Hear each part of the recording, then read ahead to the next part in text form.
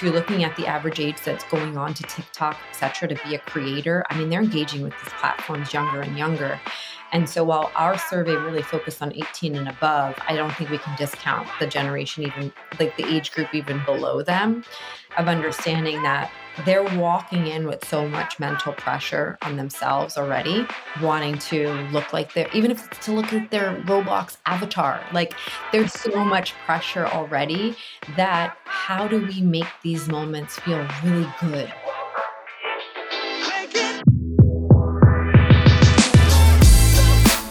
You're listening to Retail Remix, your inside access to candid conversations with the people shaping retail's future.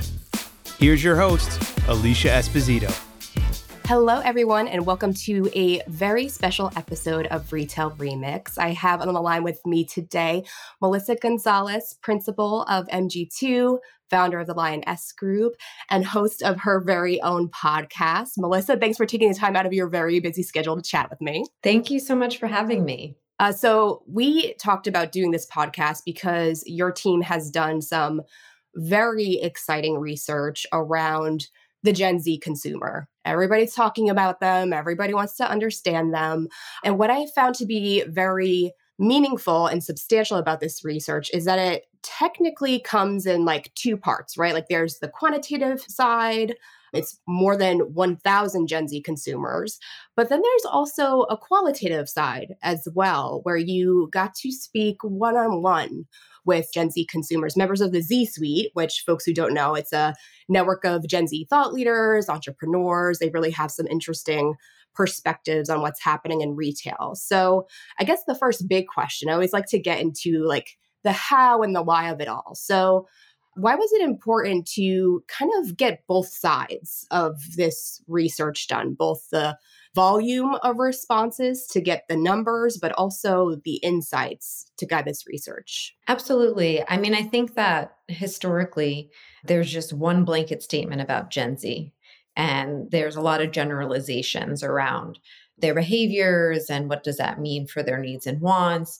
And we wanted to make sure that we took a deeper dive, understanding that it's actually a complex group. Some of it is due to the spectrum they are in the age range. So you have that older Gen Z that's more the zillennial, and then you have the younger Gen Z who's like right above the alpha generation, and then nuances in between. So with the quantitative data, you wouldn't get all of those insights because you wouldn't have all the context. So we actually started with our own Gen Z panel we created internally at MG2. It was about 22 individuals. And we first started with them and really diving into, from a design standpoint, as designers and architects, and then also consumers. What do you want to investigate more? What are your needs and motivations as a consumer? And then as a designer and architect, what kind of challenges come up? What kind of things are we solving for? So we kind of started that way. Then we went to the Gen Z-Suite group to go even deeper, saying they're kind of on the pulse of the industry as thought leaders.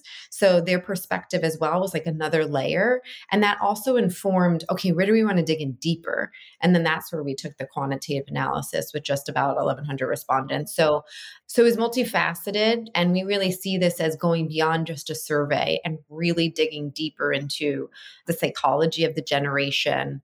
And with that, you really need the qualitative and the quantitative. Yeah, absolutely. I think getting into the psychology of it all is really fascinating. It's part of the reason why I love studying retail and commerce so much, because it's all interconnected.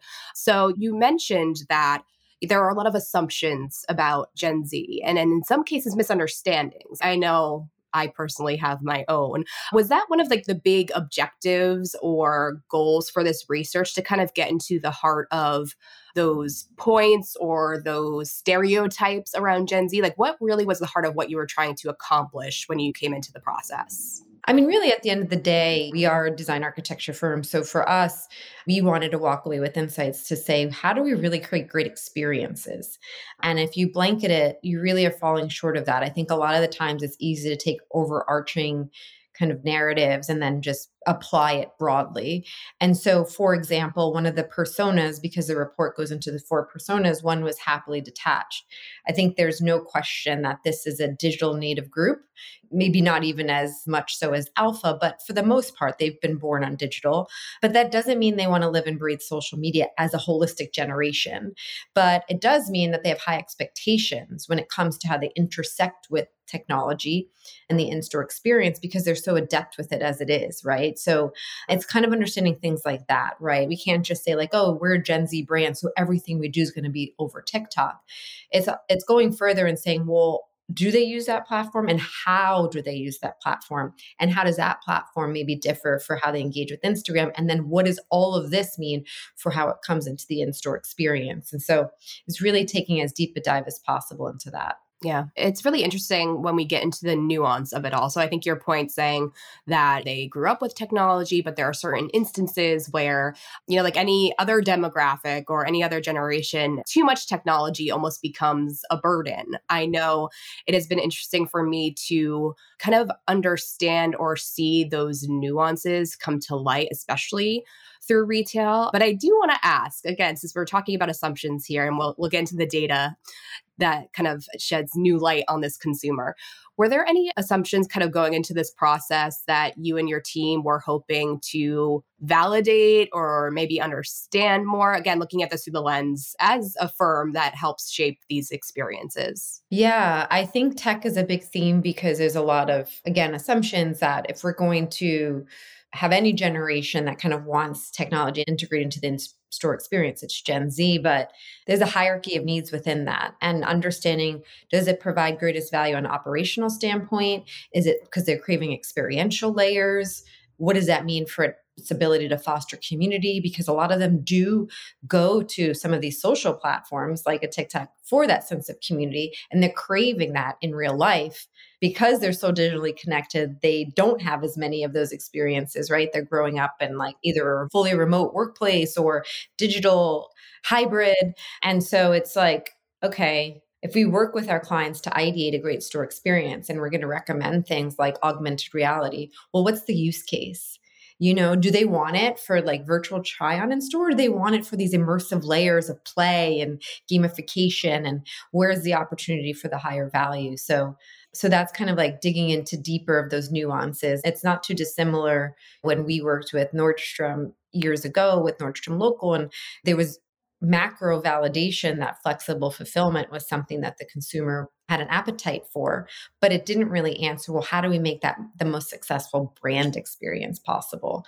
So unless we know what they want out of that experience, then we're not really well equipped to design for it successfully. Yeah, absolutely. So let's get into these personas. There are 4 total, right? There is the ethical advocate, the resilient achiever, the new perfects, and then happily detached, which you kind of made mention of. So maybe we just kind of go through a quick synopsis of each, and then I assume we'll want to get into, were they relatively similar, were they distinct, and then we can get into some of the takeaways for the folks that are watching this right now. So can you give us a quick little snapshot of each of the personas? Yeah. So on the happily detached, it's those that are technically savvy and they grew up on the platforms, but they also don't want to live and breathe on social media. And when it comes to intersecting with technology in store, they have pretty high expectations. So we need to understand how to deliver upon that. When you go to the new perfect, they're radically transparent. Like it's radically transparent acceptance of body types. And like when we say the new perfect, it's like what is beautiful isn't like just this cookie cutter thing. It's this radical acceptance of different shapes and shades of beauty. And then with the ethical advocate, it's those that really want that transparency and authenticity and aligning themselves with brands that make a difference. So you would see like Patagonia as a top choice there. And then the 4th one, I'm blanking right now. The 4th one is called Resilient Achiever. Resilient Achiever, sorry. Yep. And so that's my persona. That's why I remember. The Resilient Achiever, they really want to be at the forefront of innovation. And what does that mean, and how are they aligning with brands that are enabling them to be there? And so Nike was like a top brand in that aspect. And then there's plenty of people that are hybrids. We did a Gen Z panel at the Retail Influencer CEO Forum, and there were a number of people that really closely aligned to one persona. And then there were a handful that were kind of a hybrid of new perfect and resilient achiever, or new perfect and happily detached. And so again, that's why the qualitative is so important, because there's nuances in that, because there's going to be different situations where they're going to kind of over index in one versus the other. Yeah. I'm glad you brought up that there's sometimes a blending there, because when I first went through the research, I was like, okay, I think these are pretty distinct. There are certain cases like the resilient achiever almost feels like the antithesis of the new perfect, right? Because there's like that need to achieve, but then there's like acceptance of who you are. But the more I thought about it and the more I looked at the data, I was like, oh no, I kind of understand how some of these can kind of fold into each other. Before we get into the topics within the research, you mentioned Nike as a brand associated with resilient achiever. Can you kind of expand upon that component of the research so people understand Sure. the association between personas and brands? Yeah, we asked a number of questions kind of in the beginning. We had, through our own macro research, kind of created personas with definitions. So it helps the respondent really upfront kind of decide who they thought they affiliated with the most based on those descriptions and those nuances. But then we asked subsequent questions after that then gave additional context, like based on the persona they were, what were the traits, what were we seeing, what were the patterns? And so one of those were, what are your favorite brands? Where do you shop? And so for that persona, that was the top choice. Whereas with the new perfect, Aritzia was one, which was interesting. So sometimes it was really intuitive answers, like with the ethical advocate being Allbirds, Patagonia, like that's pretty intuitive. And with the achiever, it being Nike, super intuitive. And then there were some others that came up with happily detached, like a Forever 21, where it's like, oh, this is interesting. Because I think a lot of discovery there comes through socials, but then, you dig in a little deeper and think why. And I think with that example, for example, like Forever 21 is doing a lot of new things and taking new approaches, and how they're collaborating in unexpected ways, and kind of being able to connect with their target consumer in ways you wouldn't expect. And so as you dig in deeper, like, okay, I could see how that's making sense. Merchants are evolving their omni-channel playbook to include marketplaces, retail media networks, and more. So what's the goal? For 41% of respondents, it's to react more quickly to business and market changes. Retail Touchpoint's latest omni-channel and fulfillment benchmark survey outlines all of the ways brands and retailers are creating a seamless customer experience, and the new channels they are embracing to diversify revenue and optimize their reach. Click the link in the show notes to download your copy of the survey, sponsored by our friends at DePosco. Yeah. And Forever 21 also has been doing a lot of really interesting things with community activations, like being at like music festivals and concerts, and that's kind of an extension of those collaborations. So I can definitely understand that, especially because Gen Z, I feel like, it is looking at brand engagement and even commerce in general as an extension of who they are. And a part of that is like the community they belong to, like the culture they like to be a part of. So Forever 21 has done a really nice job, I think, of kind of embedding themselves really thoughtfully into those conversations and in those environments. But let's get into some of the key themes. Let's start with technology, because we have kind of brought it up a few times, like around the nuances of technology, how it can be used in a way that truly resonates. We've kind of talked about how there is that assumption that Gen Z is all technology all the time. Is there anything else as far as, what consumers said around technology usage? And most importantly, were there any notable brand examples that kind of came up? Because I think a big thing that our audience wants to know is like, okay, how do I do this whole thing right and in a meaningful way? Well, there were some nuances in that. So for example, with the resilient achiever, like operational technology was a priority for them because they want that efficiency, right? Kind of having that innovative mindset. So with them, it's having those frictionless moments where they can buy online, pick up in store. They could seamlessly do a return. Like that was really important to them when they thought about like the highest value for technology integration. So understanding that, where there were other personas where it was really more about the experiential. And then we dug in deeper too with augmented reality. what did they want out of that? Like, was it, and I was surprised, to be honest, that fit and was kind of a top one when it came to augmented reality versus say Oh, gamification, which I think is an assumption that yeah. we would normally make for this generation. Like they want more of the gamification side of augmented reality. And when seeing different styles and fit, and I think also just kind of understanding that they are capable and open to those phygital experiences where they might be standing physically in your store, but they're open to those digital layers being part of the experience where they might try on something and then be able to virtually see how it's in different colors, and understanding fit opens up the possibilities as you think through store programming and what happens in the fitting room and how it can be a successful experience for them. So it wasn't necessarily a surprise that they had an appetite for augmented reality, but it was the digging deeper of like the use case, the function that they thought had the highest value was a little bit different than we thought they would say. Yeah, that is really interesting. And I think in general, fit tech is just like a very interesting category because it kind of can be implemented in so many different ways, like ways to like get the right size, get a feel for, how a product falls on you before actually going into the dressing room or picking out that final product. So that is really interesting. Another big topic was the role of wellness, which a big takeaway, I think, from the CEO forum that you mentioned earlier was that it is very much both a physical and mental and emotional thing. And, it's been interesting to hear the conversation surrounding wellness among Gen Z executives and consumers, like how they're prioritizing it, how they're thinking about it. But I'm curious, like, how do they expect wellness to kind of show up in stores? And I know going into the research, there were some interesting applications, I guess, or takeaways of like how those dots are connected for Gen Z specifically. Well, the fitting room was a big aspect of it and that was tied to mental wellness, I was going to especially for the, say, I feel yeah, that. especially for the female respondent. I mean, it was for male and female, but definitely for the female respondent. And, a lot of the times when we dig into wellness in retail, there's a gravitation to biophilia and working that and woods and textures and kind of bringing the outdoors in. And so we expected those to be the top respondents, but the affiliation with mental wellness. And I think it makes a lot of sense intuitively when you think about a generation that is so much on social media. And there's so many conflicting, like, we are going to have radical acceptance, but at the same time, they have enormous pressures, right?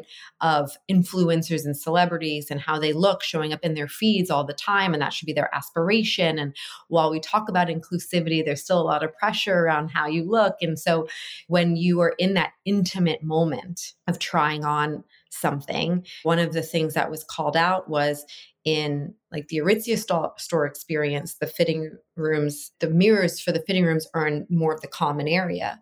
And there's some that took the survey that said they actually avoid that store experience because of that pressure. They want to have spacious rooms where they can kind of be there. Maybe they're there with a friend and it's an intimate moment about like trying on the outfits and feeling good about that in their own space versus feeling like they're put on a spotlight in order to make that decision.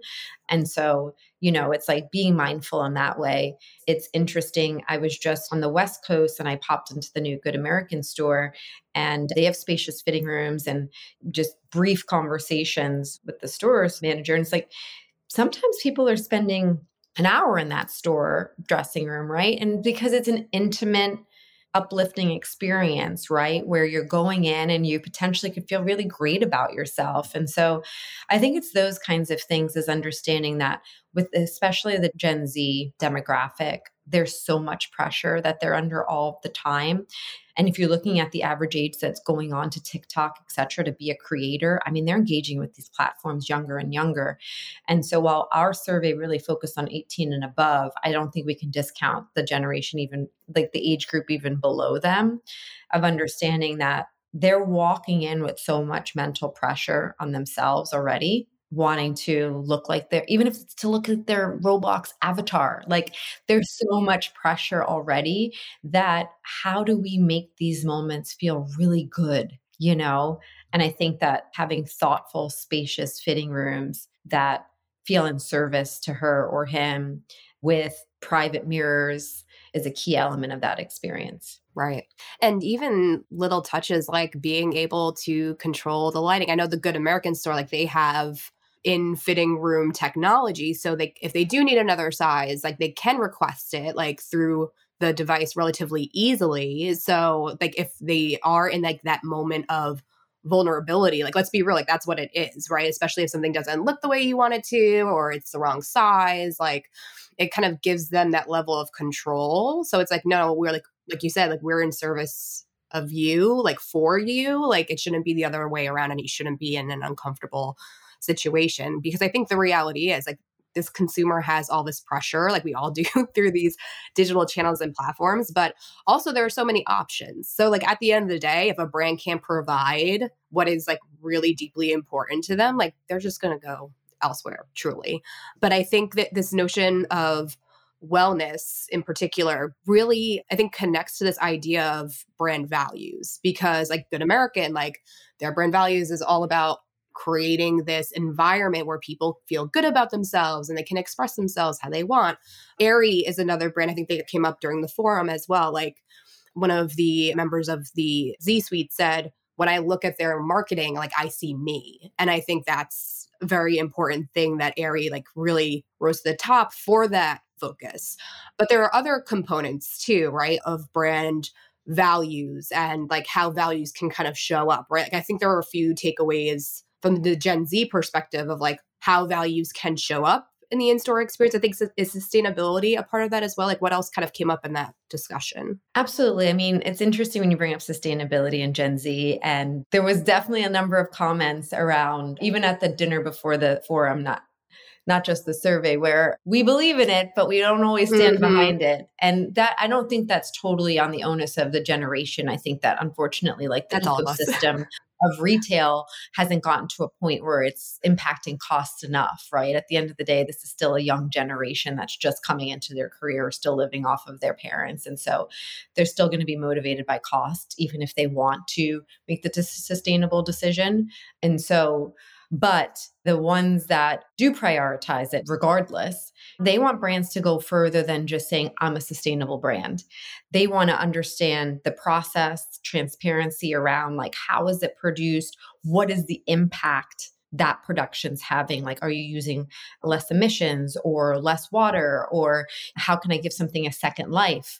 And I think it's the ability to go a step further, not just saying we as a brand do it, but being able to communicate to the consumer, here's how we're also empowering you to live it. And that's when you really get a different level of buy-in, because now it's like, I'm invested together with this brand to be a change maker. And that's a deeper emotional connection. Yeah. Yeah, it's really interesting. And I feel like, you know, with all of the discussions surrounding things like sustainability, even re-commerce, we're starting to see little examples of like how that shows up in stores. I think it started very siloed, like certain like recycling areas, and like that's largely like attached to like the point of sale. But it's been interesting to see how it extends into like design elements, into product tagging and like in-store content. So that's definitely something that we've been watching, especially as demand on the consumer side starts to evolve and they start to kind of make their voice, you know, a little more vocal around their expectations. The final area that came up that I want to talk to you about is this idea of the in-store experience kind of becoming a point of activation, immersion, and even community connection, which I think is the most exciting trend that has really evolved nicely over the past year and probably will continue to do so over the next. I'm curious if this is something that Gen Z is really thinking about, because we have seen so many brands do special pop-ups, community-focused stores. Like, is this a priority for them? And if so, how should brands and retailers be thinking about these alternative experiences and formats to kind of support their goals to reach these consumers effectively? Yeah, I think when you go back to the psychology of it and kind of connect it all together, right? And you think of the generation who, again, digitally savvy, grew up on all these platforms, even if they want to break from it sometimes. But what it conditions is always knowing they can discover something new. It's this sense of like, I need to have it now. Everything's kind of also micro bite-sized information. And so like, knowing that they're kind of gotten rewired to take in information and content experiences that way, then how do we mirror that in physical activations? And so, when you create things that are a bit more unexpected, that are like have a little bit of a sense of urgency, that have something that is limited edition, you can't see it somewhere else, or collaborations. They love discovering things, especially the happily detached, through unexpected collabs. Like one of the examples one of our C-suite influencers gave, James, was that the way he discovered Highs Nobiety was because they collaborated with this cool cafe in Paris, And so it's thinking that way, like from a way in which they engage in their everyday life, like how do we translate that to thinking through what could be a successful physical retail experience. And so alternative events has that sense of discovery, has that sense of now.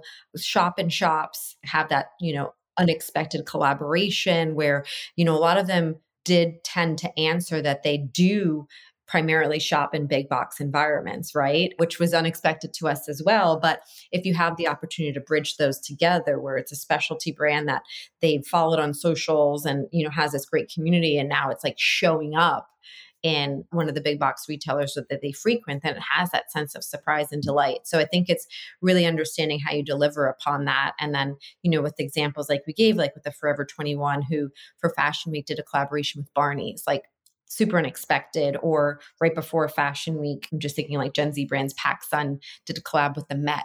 It's like, how are these brands thinking a little outside the box? So it has this like little surprise and delight element to it, and this cultural tie to it that you don't expect, where this generation can connect in a new way. And collabs are such an interesting category because it's like equal parts brand strategy, but also product strategy, growth strategy. And I think the most effective ones, like you said, it's like there are these really, really thoughtful synergies in place, and it revolves around value for the customer, but they are unexpected, right? So we did a whole deep dive on that, but how it shows up through a physical environment or an activation or, just even product display, right? So it can really shine through. I think that's really where the creative work comes into play, and that creates opportunity for folks to think outside the box a little bit. But for sure, we shared a lot of takeaways and insights, but I think the real goal is to kind of distill like a few key things, like a few key takeaways maybe for all of the folks that are consuming all this information, kind of mulling it over and figuring out, how do we apply this in a meaningful way? Are there any final points or takeaways that you would share with them? For sure. I would say one thing that's unanimous with the generation is authenticity.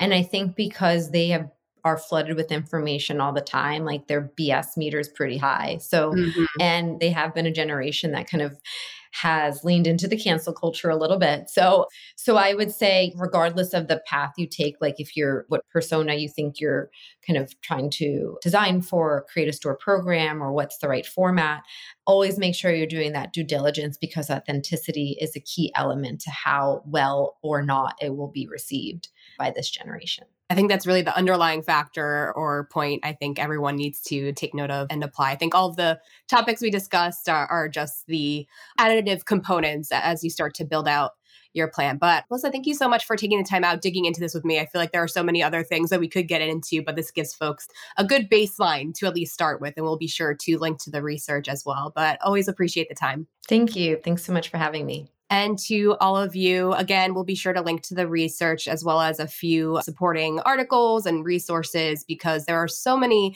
exciting new trends and new approaches to in-store design and experience strategy. And this research, I think, will provide you some fantastic insight and inspiration to guide the way.